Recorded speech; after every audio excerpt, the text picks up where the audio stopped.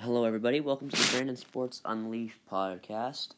I'm going to be doing a short one today, but it's just to get an introduction to what's going on and all that sort of stuff. I just want to address a couple things, and then I will create a bigger one that will be a lot more exciting than this one.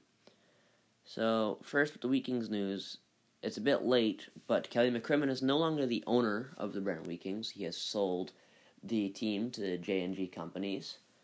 And thus, with the selling of that team, you can almost guarantee that the Wheat Kings are going to be staying in Brandon, as they are a Brandon company, and everything that they do is basically circled around the city of Brandon. And for next year, what is the team's plan? That's the only question that needs to be asked, what the team's plan is. Because coming off of a really hot Christmas break, they had like a 10-game win streak. They were doing great. They looked unstoppable, and then the COVID happened, and they got shut down. So the only question is, since they lose Gutenberg, Patera, and Schmiemann, what are they going to do? Because Patera was easily one of the best goalies in the entire Western Hockey League.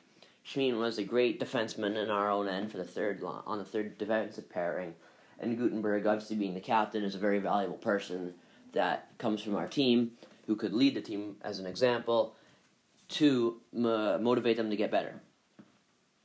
And the question is, who's going to be the captain of the Wheat Kings next year?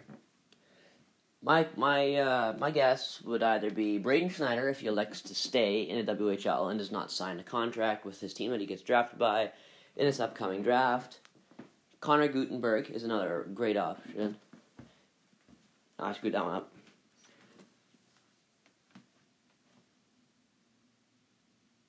Ben McCartney is another amazing option that we could use. And then you have Luca Burzan. And he put up the most goals out of anybody on the Brandon Wheat Kings, and I'll put up the most points. So look forward to him having a huge year and becoming better than everything else that he could be, and just overall amazing. Speaking of Burzan, he's an amazing prospect in the Colorado Avalanche organization. The only problem is the prospect pool of the Colorado Avalanche is already stacked enough, and that might limit the time that he gets to play there. However, as with Burzan being an overager next year, the time for him to get called up and do great for the Colorado Avalanche is now. He can't wait. He cannot deliberate. He must perform. And I have absolutely every bit of faith that he will succeed. I believe that he could put up at least 80 points next season, and he was well on pace to do that before the season got canceled. So look forward to him being an absolute force in the Brandon Wheat Kings lineup. The next thing I want to talk about is Marcus Kelly. They had a less than great year. However, playing limited games, he did all right. But after coming from the United States Hockey League, he needs to be a little bit better than that. But there's no doubt that he can improve, and he's got plenty of time to do it. And with Schmiemann gone, I feel like the Wheat Kings will have to play Quinn Mante.